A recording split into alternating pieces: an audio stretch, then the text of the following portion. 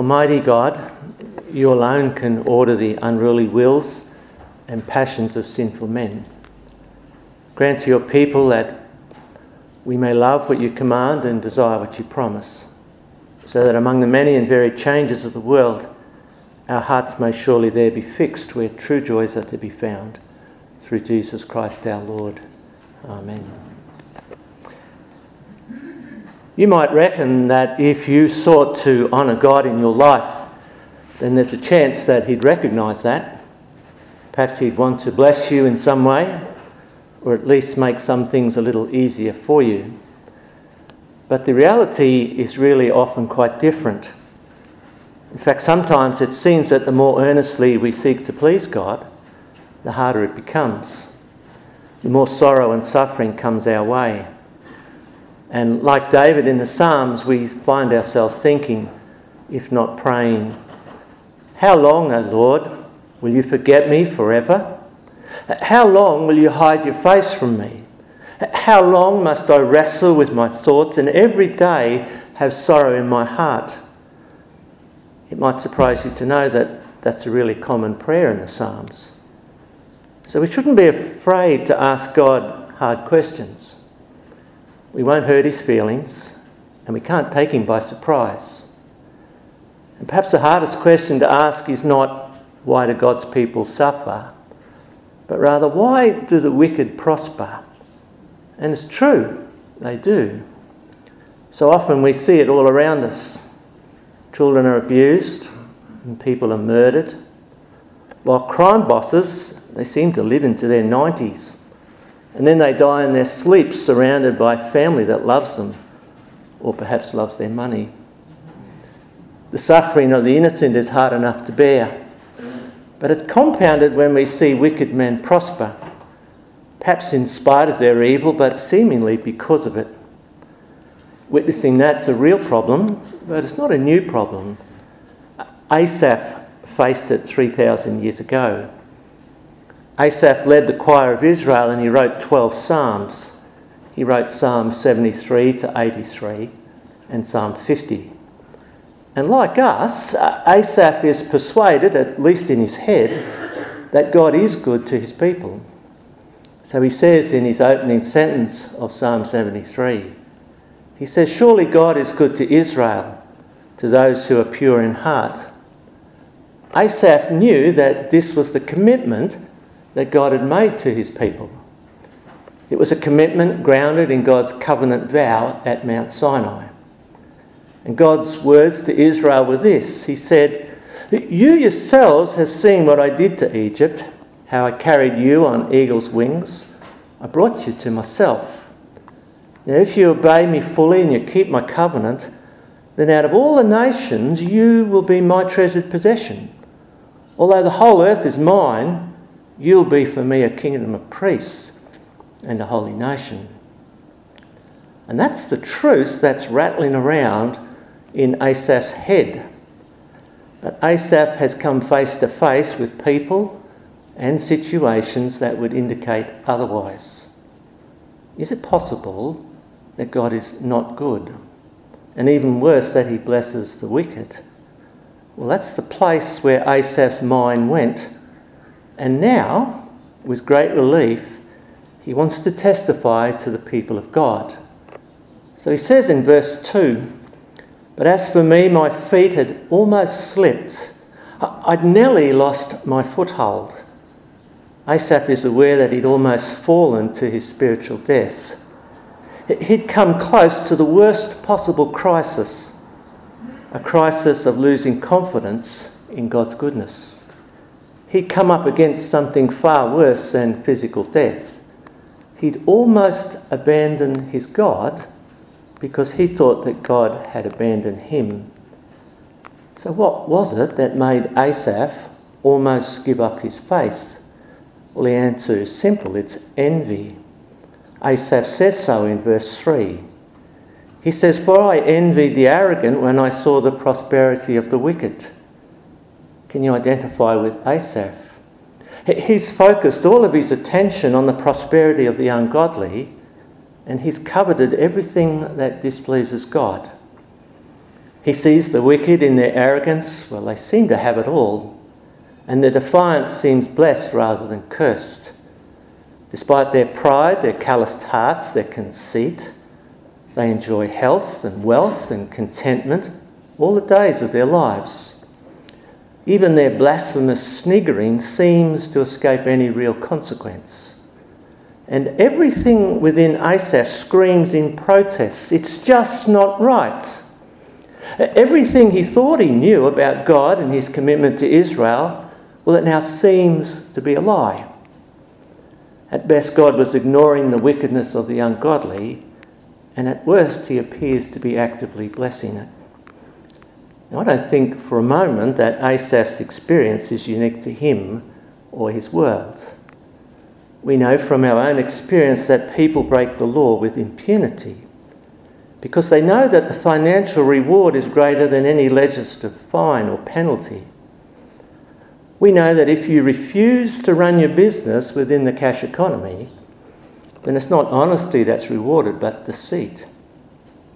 And what makes matters worse is that deceit, well, it's not only happening, it's accepted as normal practice. It's praised as good management. With a wry grin, they'll call it creative accounting, and they act as if defrauding the government is a victimless crime. And Asaph laments the same sort of thing happening in his day. The wicked who should be scorned instead have become the recipients of respect and honour. And they scoff at any thought that God is watching them. In verse 10, Asaph says, their people turn to them, that's the wicked, and they drink up waters in abundance. They say, how could God know? Does the Most High have knowledge? This is what the wicked are like. They're always carefree. They go on amassing wealth. So where's the justice? Why is it that the rich and the powerful seem so often to operate above the law? Why do politicians seem to do themselves and their cronies so many favours? Why do so many union bosses live their lives a cut above their members? It's the sort of thing that can simply make you angry and cynical, not just about life, but also about God. You can become so angry and so obsessed by the injustice of it all that you begin to think that following God has been a total waste of time. All it brings is loss and not reward. As Asaph says from verse 13, surely in vain have I kept my heart pure and have washed my hands in innocence. All day long I've been afflicted, and every morning brings new punishment. And Asaph here is saying something really important, not only to Israel, but also to us. You see, if God's not good to his own, then what's the point of being faithful to him?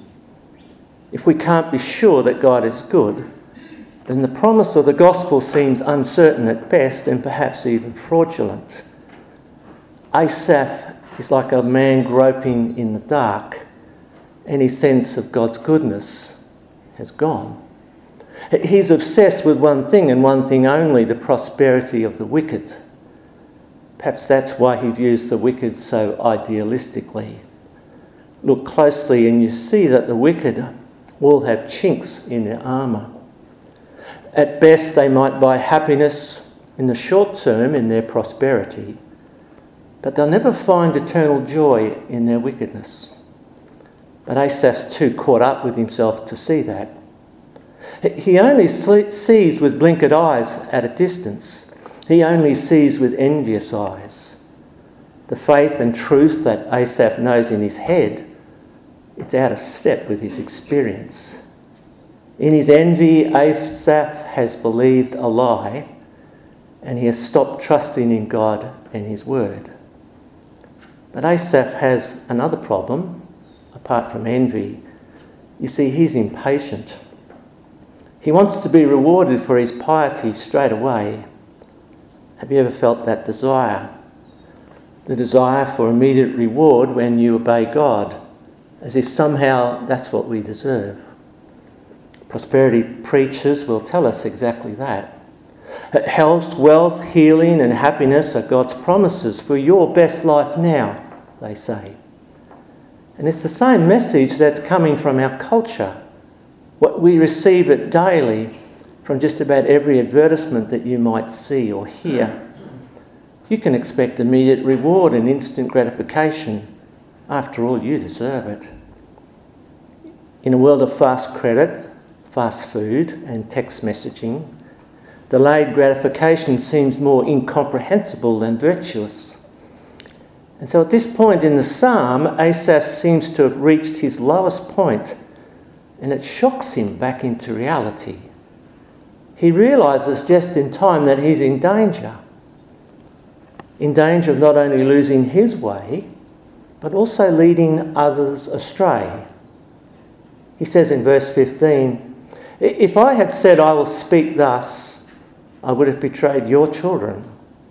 So he stops in his tracks and he tries to understand the disconnect between his faith and his experience, between reality and perception. But envy and anger and impatience have made Asaph pretty weary. As he says from verse 16, "When I tried to understand all this, it troubled me deeply, till I entered the sanctuary of God.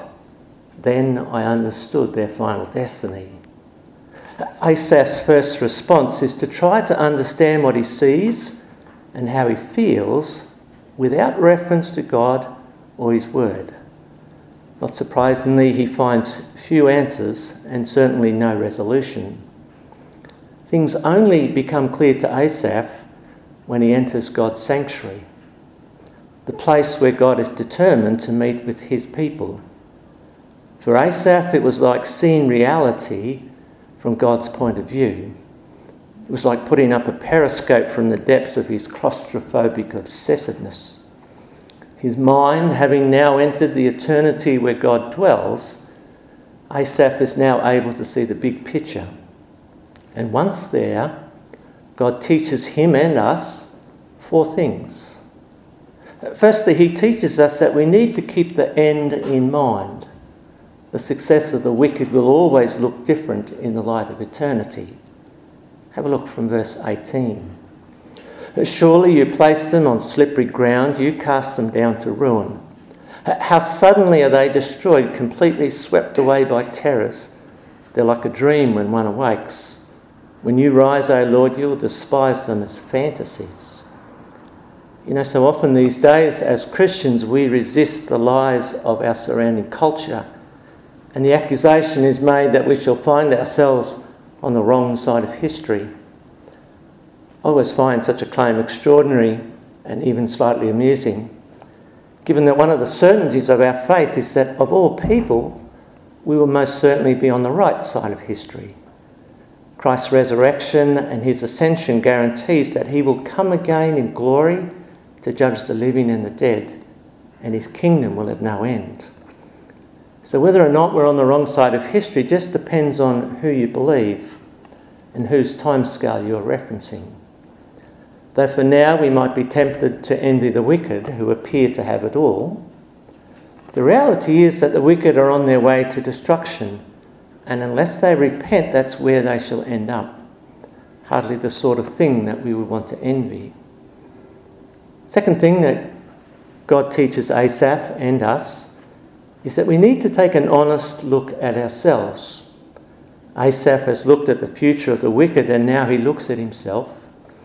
From verse 21 he says, "When my heart was grieved and my spirit embittered, I was senseless and ignorant. I was a brute beast before you." As Asaph comes to his senses, he sees himself as God does. He describes himself as a bitter man, like a wild animal who follows only his brute instincts. His description is not unlike that of King Nebuchadnezzar, who due to his pride lost his mind for 7 years and was reduced to the behaviour of a wild animal. It's worth noticing that Asaph's assessment and confession of his condition, well, it's unqualified. There's no but anywhere here. He offers no excuse for his behaviour. It's so easy for us to be angry or bitter about an injustice that may be apparent or real. We find ourselves constantly turning it over in our heads and we replay the same conversations. If an injustice done against you is real, then you need to have it addressed, or you need to let it go. If we hold on to anger for long enough, it will destroy us. Though in God's purposes no injustice ever goes unpunished, some wrongs will not be righted until the day of God's judgment. But if, like Asaph, it's largely envy that drives our anger, then it's not resolve and patience we need, it's repentance and confession. The third thing that Asaph teaches us is that God never stops loving his people. Even though Asaph envies and desires all that breaks God's heart, even though he's like an ignorant beast before God, wallowing in self-pity and passive aggression, God nonetheless remains good to Asaph. God never gives up on Asaph. God stays right by Asaph's side. As Asaph puts it in verse 23, "Yet I am always with you, you hold me by my right hand." Asaph understands that even whilst he was resentful, God took him by the right hand as a father would take hold of a rebellious child. God kept Asaph safe, mostly from himself. And though he thrashed against God, God refused to let him go. The fog in Asaph's head is beginning to clear. He's looked forward and seen the destiny of the wicked. He's looked back and seen God's faithfulness and his own folly. And now he looks forward again and he sees his own destiny. And that's the fourth thing that God teaches us. As Asaph says in verse 24, "You guide me with your counsel, and afterwards you will take me into glory." Asaph has remembered where he is ultimately headed. And when he steps into the glory of the new creation, and with face unveiled he contemplates the Lord's glory, face to face, then he shall know fully, even as he is fully known. Asaph won't be looking back with despair and envy from the wrong side of history. For no eye has seen and no ear has heard, and no human mind has conceived the things that God has prepared for those who love him. But these things God has revealed to us by his Spirit. And once we know what God has revealed to those who love him, we shall always see the present in the light of the future. But we'll understand that unfaithfulness and injustice will never go unpunished. We'll understand that nothing the wicked have will last. We'll know that the pure in heart will one day see God, and that we who are God's sons and daughters, through faith in Christ Jesus, shall spend eternity in his presence. And once we realise all of this, then our proper response shall be as Asaph says in verse 25, "Whom have I in heaven but you? And earth has nothing I desire besides you." And as a description of a Christian's desire for God, this verse is beautifully clear and simple. And yet to take hold of this reality and to keep it is neither easy or automatic. Like Asaph, we need to grasp it with both hands. And it's important that we do that because desiring after God fulfills the greatest of his commandments, that we love the Lord our God with all our heart, with all our soul and all our mind and our strength. And we can only do that when, like Asaph, we come to God's sanctuary. We come to the place where we meet with God, the place where we find forgiveness for all our sins, the place where eternal intercession is made for us, the place where we can draw near to God with the full assurance that faith brings, the place where our hearts are cleansed from a guilty conscience.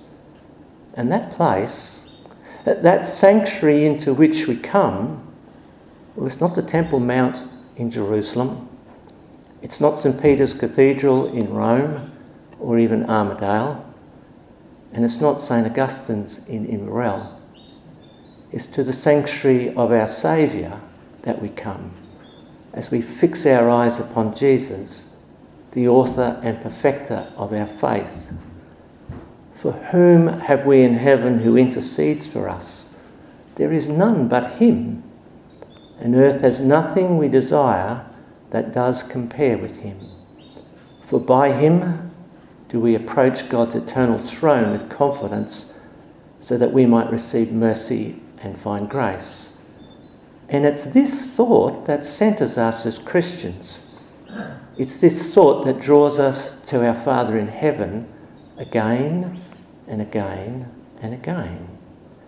And it's not that we don't enjoy all of God's good gifts of creation. We can and we should. And nor do we discount our deepest longings and our real needs that might be met by our spouse, our friends, or our church.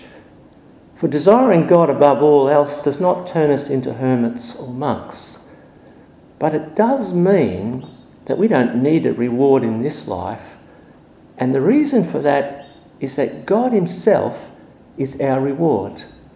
That God is never the means to an end. He's always the end itself. And in coming to this understanding, with Asaph we have come full circle. In the face of experiences that seem to deny it, we began with the declaration that God is good to his own.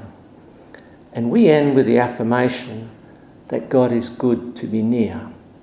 And so with Asaph we can say, our flesh and our heart may fail, but God is the strength of our heart and our portion forever. Those who are far from him will perish. He'll destroy all that are unfaithful to him. But as for us, it's good to be near God, for we have made the sovereign Lord our refuge, and we shall tell of all his deeds. Amen.